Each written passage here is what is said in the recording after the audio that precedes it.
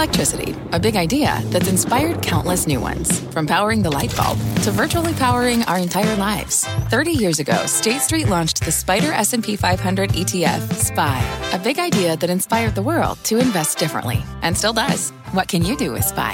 Before investing, consider the fund's investment objectives, risks, charges, and expenses. Visit ssga.com for a prospectus containing this and other information. Read it carefully before investing. SPY is subject to risks similar to those of stocks. All ETFs are subject to risk, including possible loss of principal. Alps Distributors, Inc. Distributor.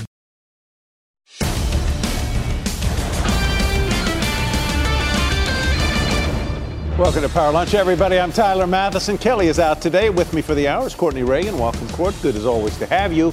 Coming up, a Fitch in time. Fitch putting banks on notice that even the likes of JPMorgan may get a downgrade. Moody's already downgrading multiple names in the space. But is Fitch too late to the party here? Plus, shop till they drop. The newest data showing the consumer is holding strong, but for how much longer?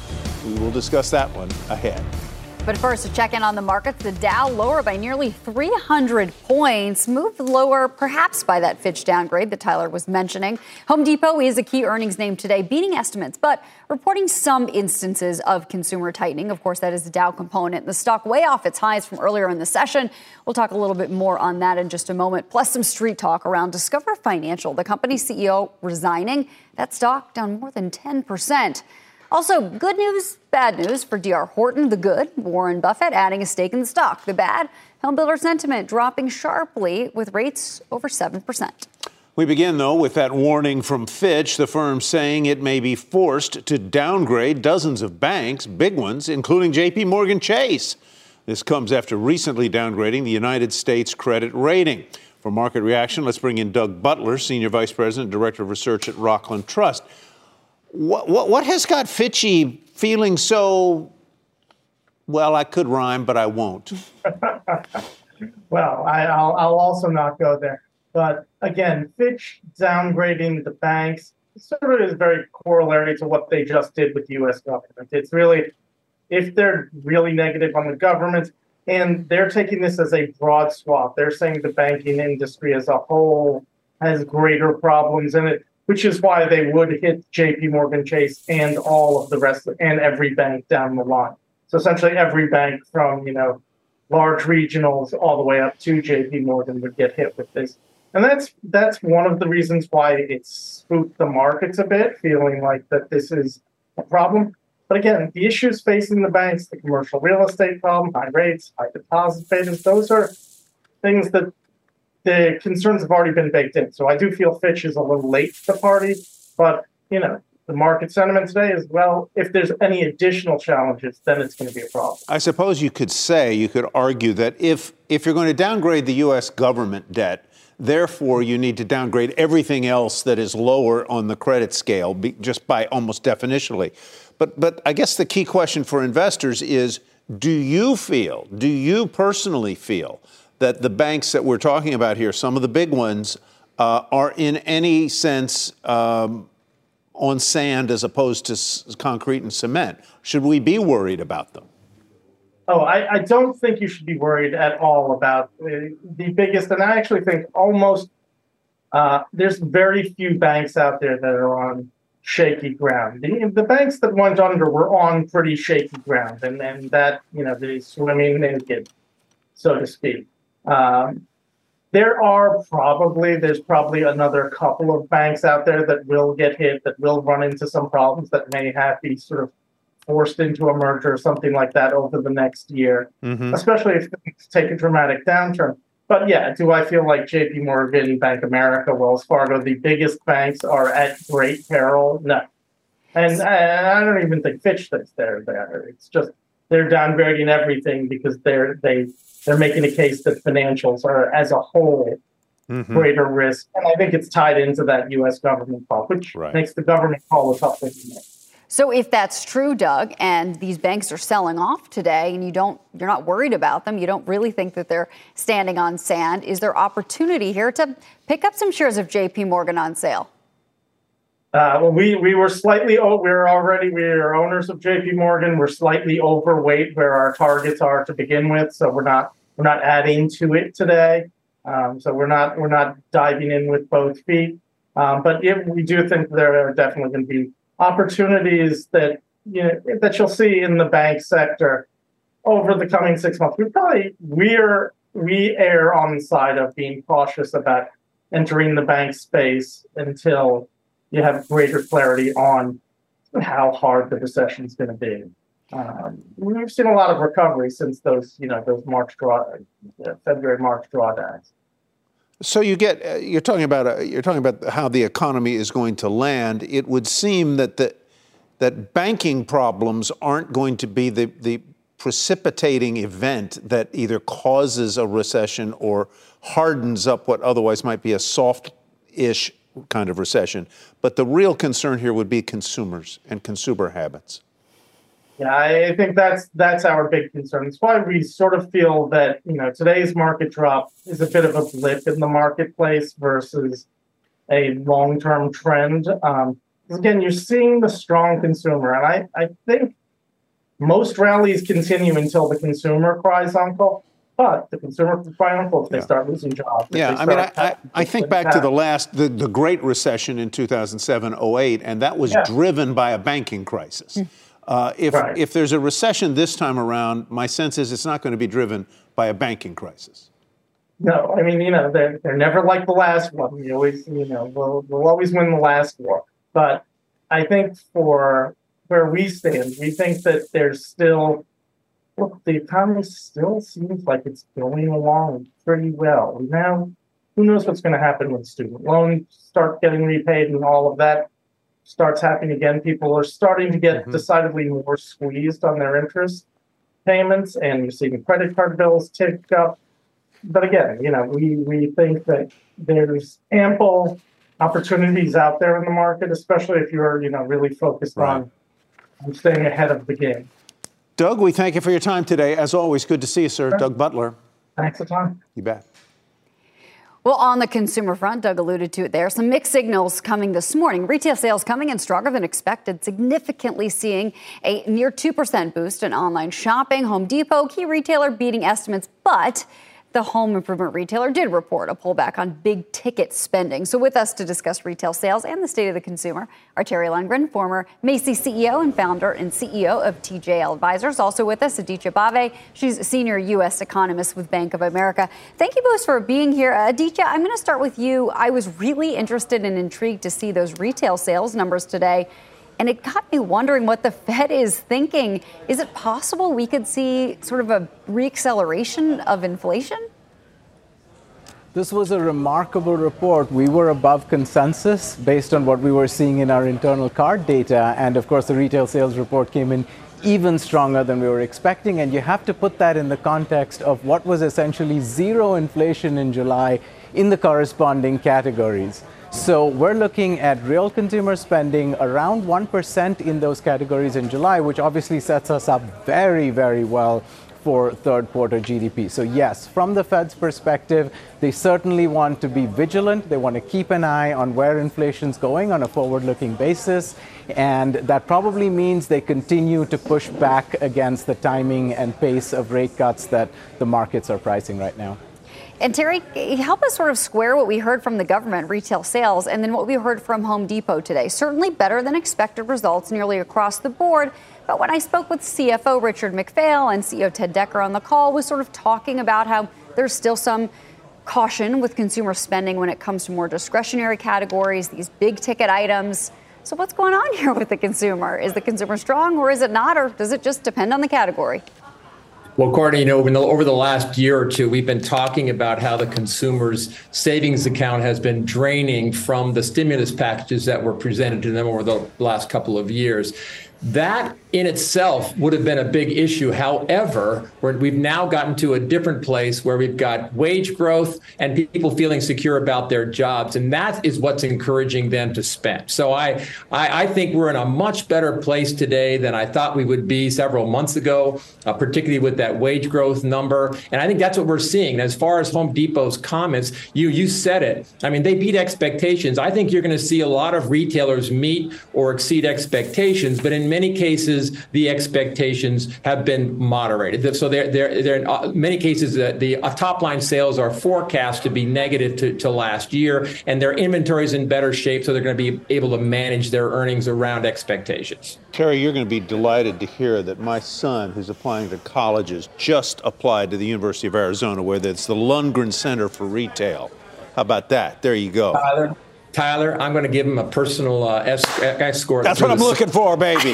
That's what I'm looking for. No question. I'm a personal recruiter to this campus. All right, that's good. Definitely take care of that. Aditya, let me ask you and then Terry the same question, and that is this. A lot of people, as they look at the consumer behavior, are concerned about the resumption of student loan payments.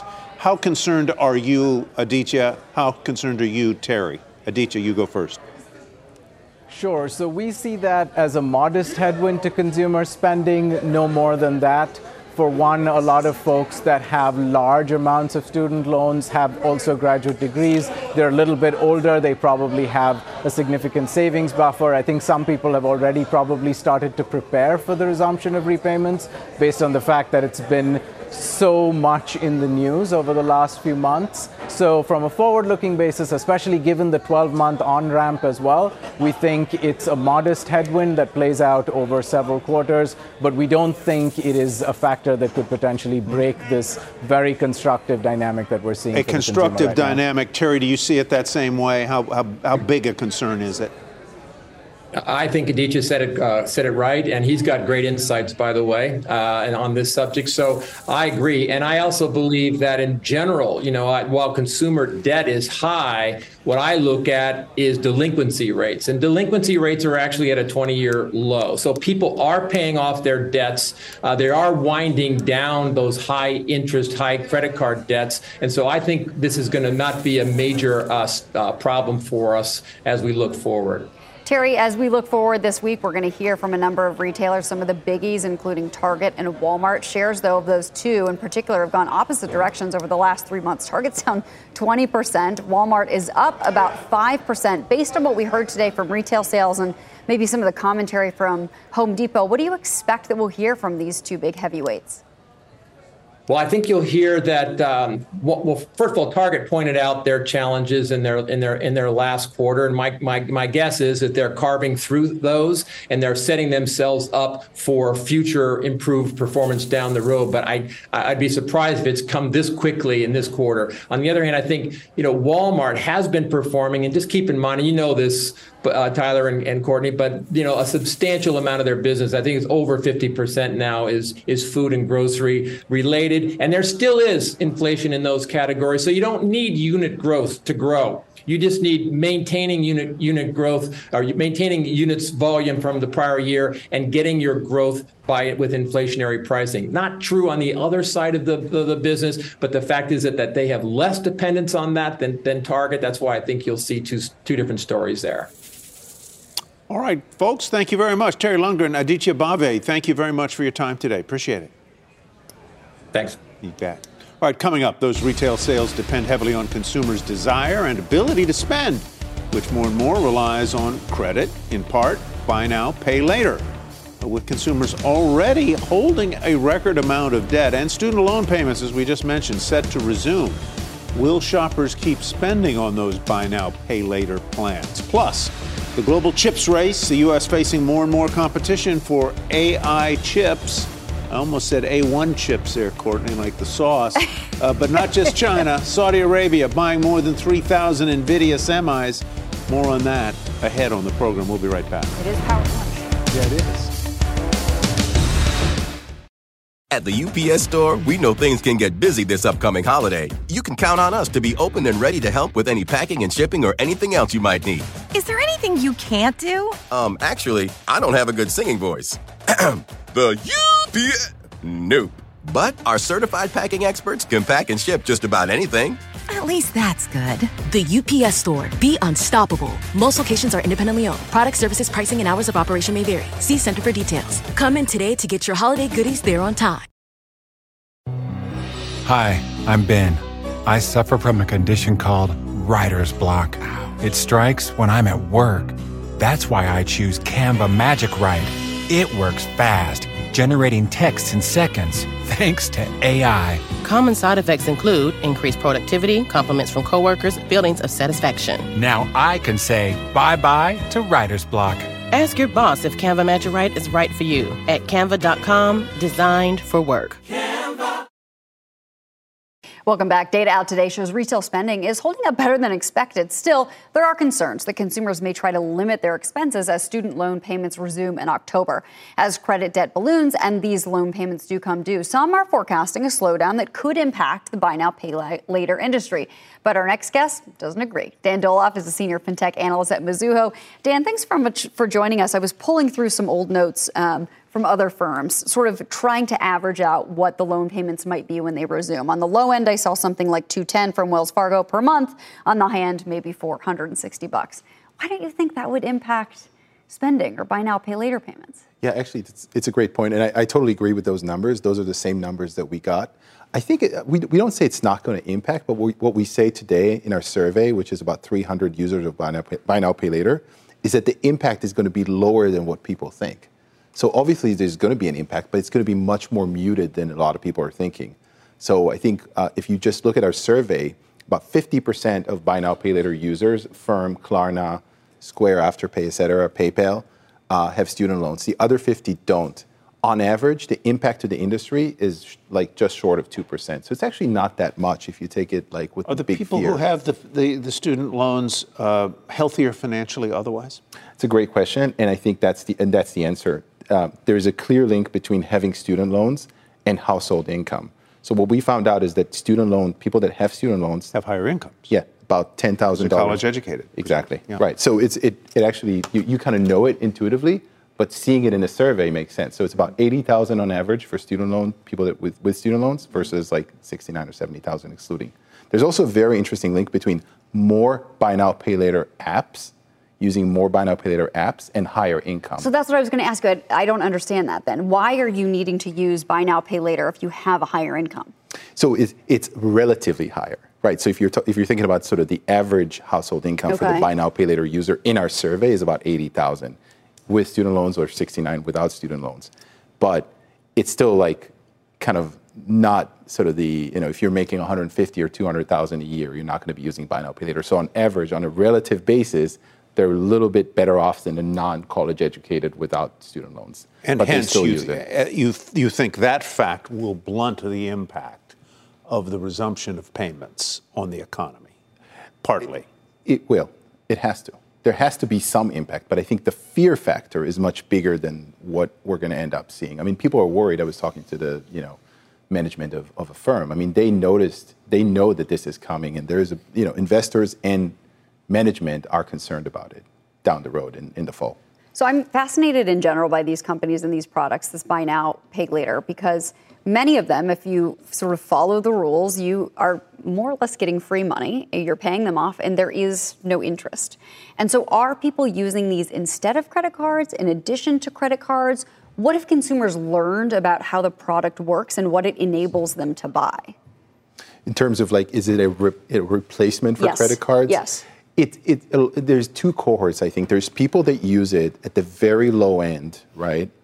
And they don't have credit cards. They don't have access to credit. But there's also, we've done surveys and research in the past that shows that there's also kind of daddy pays the bill users. At the end of the month, you just get someone else is paying your bill for you. So it's all over the place. A lot of people shop online using Affirm, for example, right? A lot of people use Afterpay when they shop in stores. So it's not just the underbanked, but there's definitely a big cohort there. By the way, what Firm has done and some of the other guys have done, they've tightened the credit box recently because of what happened. So you have less of the lower cohorts and more of the investment grade. So I'd say it's like a mixed bag. And I know retailers like it because it often increases the transaction value.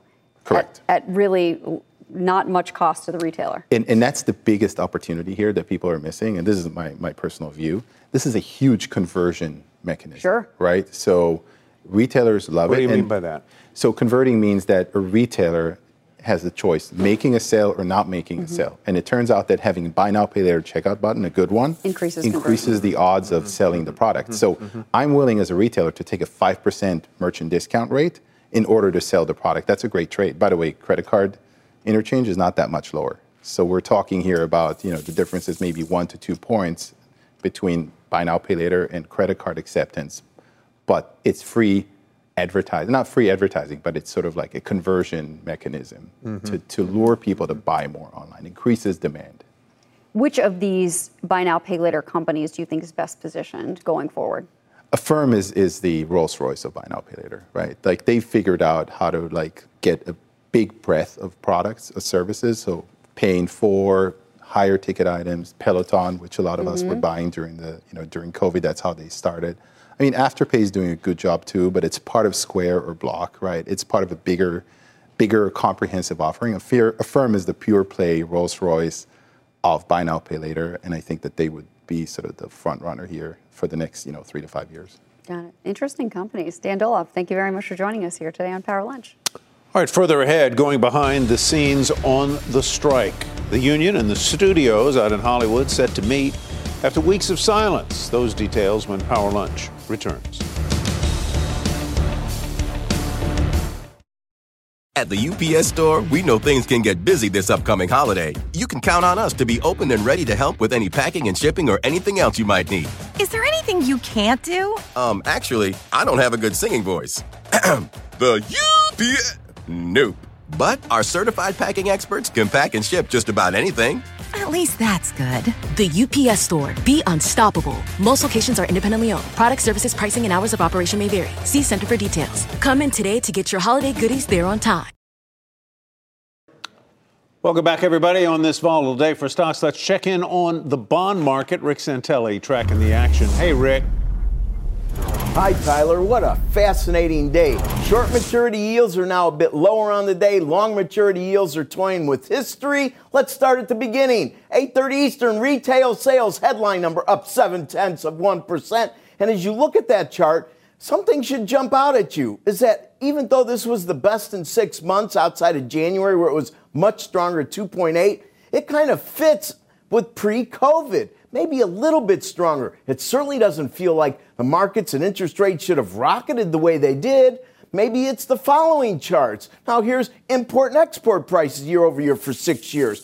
They've had precipitous drops, 6 consecutive months lower for both. Well, that doesn't really add up. Why did interest rates pop on that? Well, maybe that explains why they reversed and we've come back down. And the long maturities kind of in yesterday's range, sort of, but a bit higher. And the short maturities, as I said, yields are a bit lower. Now, look at how 10s and 30s moved on the number, the way they spiked. You've got as high as 426 on a 10-year, 435 on a 30-year. Why are these significant? They are super significant. Let's open the charts up towards the third week in October of last year, and the answer should jump out at you. 4.25 is the current high yield close for 10s. Intraday, we took it out, but it's all about the close. 30-year bonds didn't quite get up to theirs. 438 is their number, both on the 24th of October.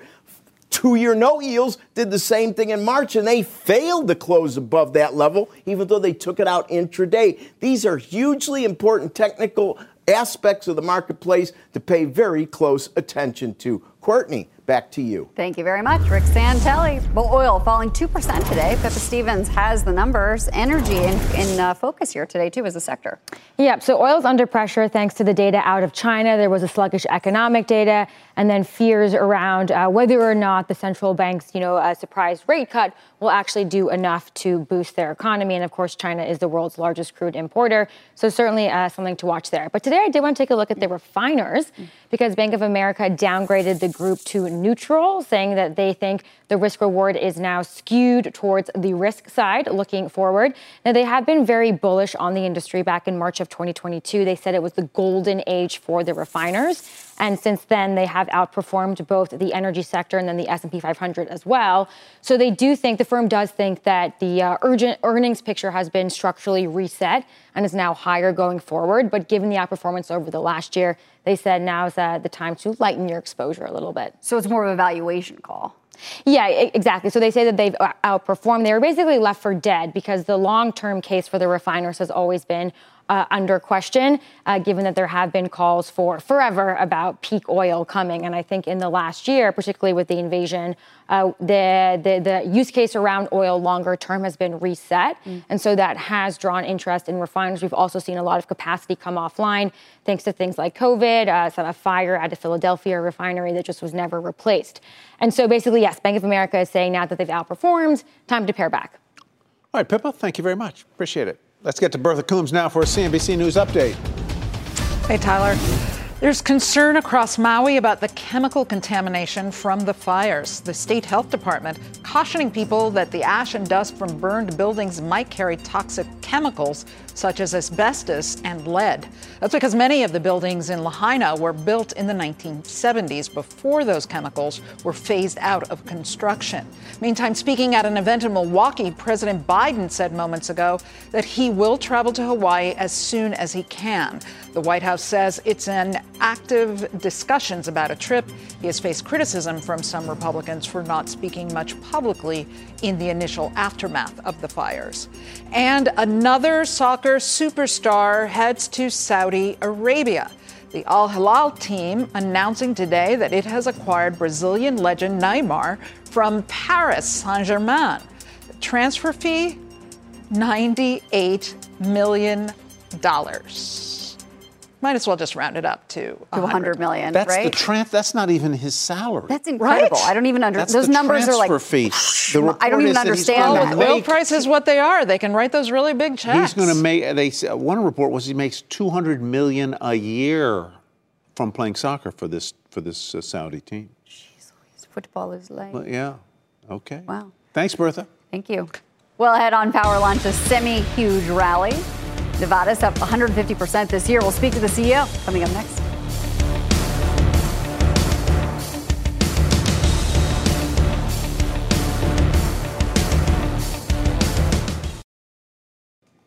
Welcome back to Power Lunch. The NVIDIA invasion spreading around the globe. The U.S., China, and even Saudi Arabia buying up NVIDIA AI chips. Christina Partsinevelos has more on this one for us. Hi, Christina. Hi, Courtney. Well, once again, NVIDIA is among the top winners on the NASDAQ 100 today, up about 8.5% on the week on the notion that everyone wants to get their hands on its chips.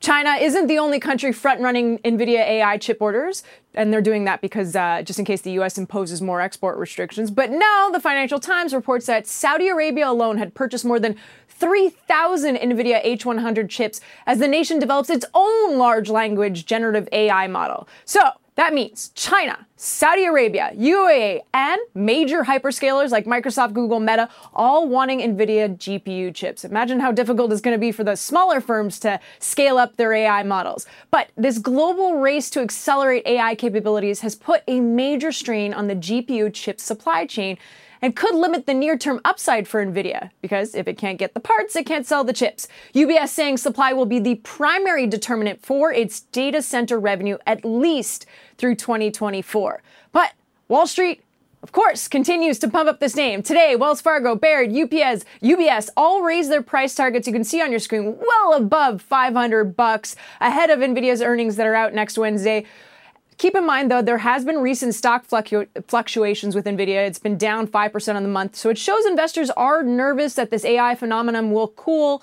But as UBS said, it's still too early to get off the train, considering NVIDIA has that first mover advantage, for now at least. Yeah, they are the name in the category, so far as I can tell. Christina, stick around for a couple of minutes as we are joined by our next guest, runs a company that's caught in the middle of that race to secure AI chips. It may be a bit of an under-the-radar name, but shares of Navitas Semiconductor are up around 4% right now today, and more than 150% this year. A lot of CEOs would like that kind of performance. The company's still reporting a loss, however, for the quarter as costs remain high and margins a little bit lower than expectation or hopes. Gene Sheridan is the CEO and co-founder of Navitas Semiconductor.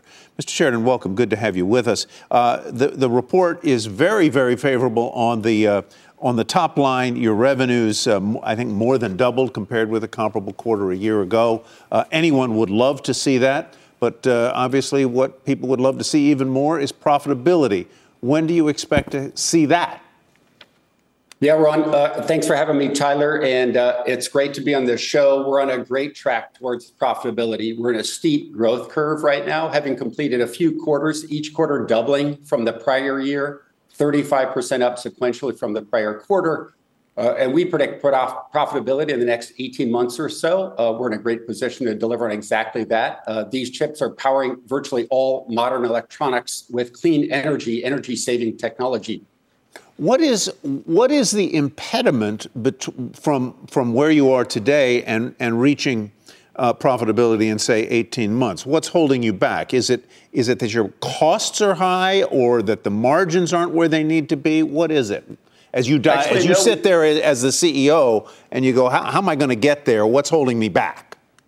It's really early days, early innings on capitalizing on this huge opportunity to displace silicon, which is a $22 billion market today, powering all modern electronics, powering your car, your EVs, powering data centers, powering home appliances, powering virtually all forms of electronics. They are being displaced by next generation technology that we make called gallium nitride and silicon carbide. As we ramp our revenues, our costs are right in line, our expenses are right where we want them to be, to not only deliver profitability in the next 18 months, deliver market leadership, and bring that back to a US-based semiconductor company, which we're especially proud of. So we feel very good about our position, and we're in that high growth, high investment period to deliver on it. Gene, I'm curious about your business in China. It says that your mobile growth has continued there, but so many other companies, both in your sector as well as others, are struggling with China's recovery that's been a little more choppier than hoped, I should say. What are you seeing in China, and how are you making sure that market continues to work for you? Yeah, our technology, as I refer to, it's got the benefit of both worlds. It's both enabling new technology in the new energy markets like electric vehicle, energy storage, powering next generation solar inverters, but it's also displacement technology. So we're going into existing markets like charging your phone or your laptop, and instead of using silicon, we're using gallium nitride to fast charge that laptop or phone up to 3 times faster with half the size and weight. As we do that, the market could be flat or even declining, and we can still deliver significant growth as we're converting those existing silicon designs over to this new generation technology. Boy, people will love that, faster charging EVs and phones and so forth. Christina, you're still here, aren't you? Christina Partsinevelos. Yeah, and I want to piggyback just off of what Courtney asked in regards to China. Your front-end manufacturing is 100% outsourced to Taiwan Semiconductor. Taiwan Semiconductor has 10 plants in Taiwan, 2 in China.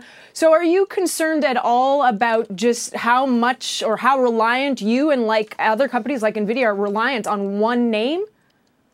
It is true that TSMC is the largest supplier to the whole semiconductor industry, and they're based largely in Taiwan, as you point out. But our silicon carbide chips are actually 100% manufactured in the US. We now have multiple options coming to us of factories that were originally built to make silicon in Europe, in the US, and around Asia that now want to upgrade those factories to make gallium nitride and silicon carbide. So we have many options and plan to diversify into all of these different regions to serve the U.S. needs and the global needs outside of Taiwan, outside of China. So we've got a very nice diversification strategy that's coming to us. But that diversification strategy is a little bit ways out, because you did say you're still at the early stages, and building a silicon carbide plant here in the U.S. is obviously not cheap. I was just at Wolfspeed last week, and of course we know what's going on with onsemi. So I feel like, is this something that maybe is really not in the near term, or at least not in the next few years for you?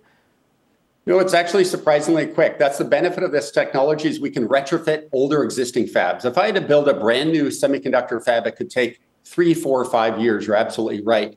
In our case, we can actually retrofit older silicon factories, make them gallium nitride and silicon carbide capable in about 12 to 18 months. And some of those efforts are already underway. So it'll be a lot faster than you might expect. All right, Gene, thank you very much, and continued good fortune to you and your company. We appreciate your time today. Thanks so much, Tyler. And Christina, thank you as well. Court? Well, still ahead, deal or no deal? Hollywood studios offering the Writers Guild a new deal in a push to end their strike, reportedly planning to meet at the negotiating table to discuss terms. We'll get all the details when Power Lunch returns.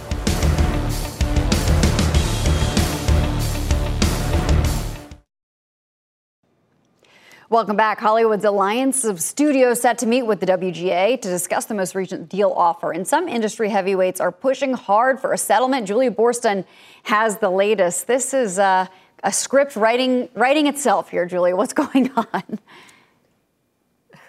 Well, I'm hearing some optimism. I've been talking to a number of senior media industry executives, and they're telling me they are optimistic about progress after what they see as a productive meeting that happened between the AMPTP and the WGA on Friday. Now, while picketing continues, sources telling me that the East Coast leadership of the WGA has flown out to Los Angeles for meetings this week, meetings in which they'll respond to the AMPTP's proposed pay increases and around overall pay and also particularly streaming compensation.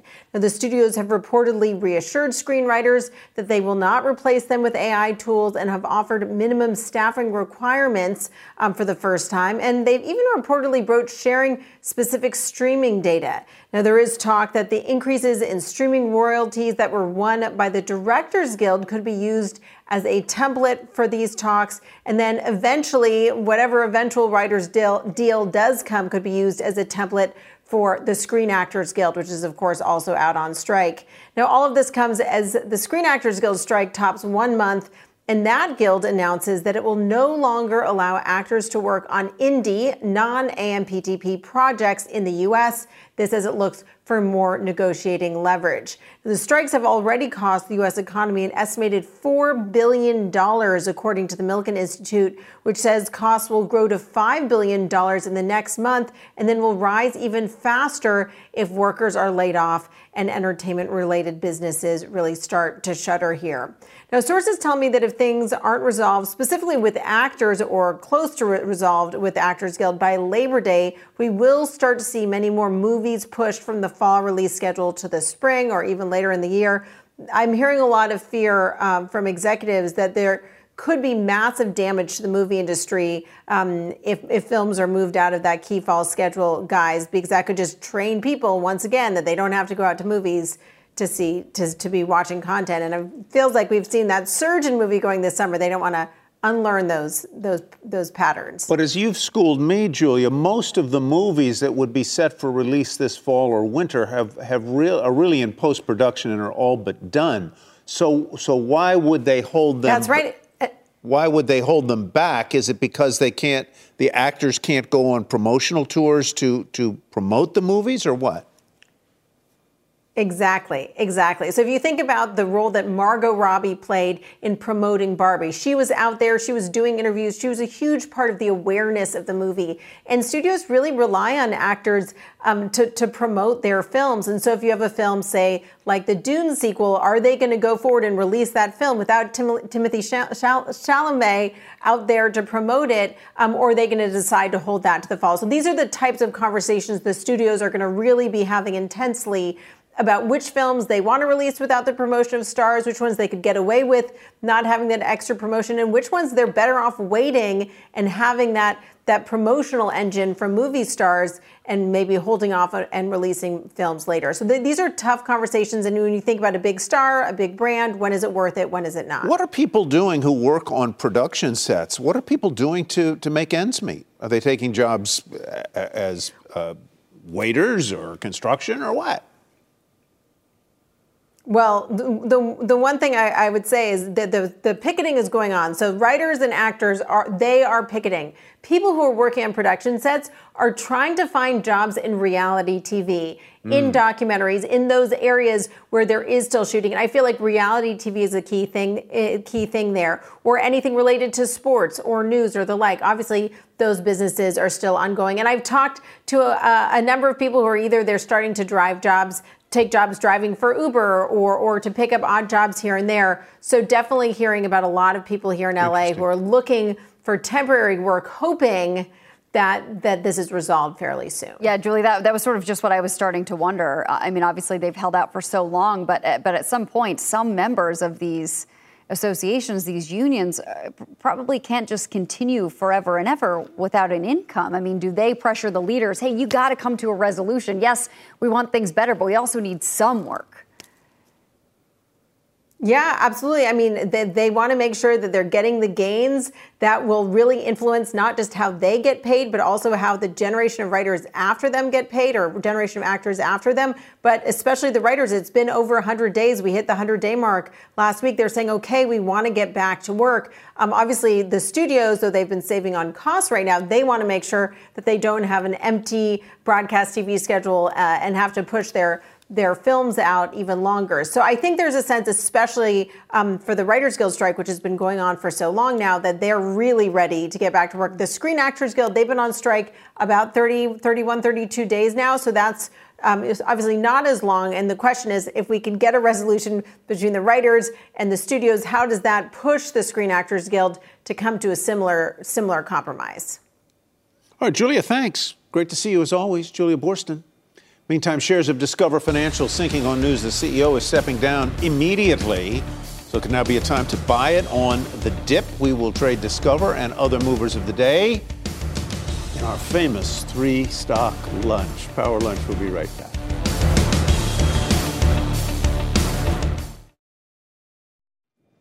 All right, it's time for today's 3-stock lunch. And we take a look at some of the big movers of the day. First up, D.R. Horton shares higher today, in addition to other home builders, after Warren Buffett's Berkshire Hathaway revealed its position in the stock, betting on the U.S. housing market. D.R. Horton already up 40% this year. Remember, last year it was a nasty year for the home builders. Here with our trades is David Traynor, New Construct's CEO. David, what's your take on the home builders from New Constructs? We like them. Look, we think, especially the home builders focused on the lower priced half of the market, we think the demand is going to stay stable there. And, when it comes to D.R. Horton, looking at a stock with great risk reward. I mean, it's one of the most profitable companies in the market, much less a home builder. And it's priced as if its profits will permanently decline by 20%. So we're seeing really good risk reward in terms of strong macro tailwinds, strong profitability and profit growth, consistently over many, many years, and a valuation that implies the opposite. It's interesting that chart has been up and to the right pretty much here for most of the year. Well, next up, shares of credit card issuer Discover down 10% today, so opposite direction, after the company announced President and CEO Roger Hochschild will step down effective immediately, with John Owen taking over as interim CEO. David, are you a buyer on Discover? Should we pick up this stock on sale? Yeah, Courtney, we think this is on sale. We think the bad news is priced in here, and this is probably going to be forming a relative bottom. Another super strong, profitably great track record company, 10% compounded annual growth in profits over the last decade. It's trading as if its profits will permanently decline by 50%, right? So the market's already pricing this business as if its business will be cut in half. So we think risk reward is really good here. They've historically had really, really high ratings in terms of customer service. Underwriting has been strong.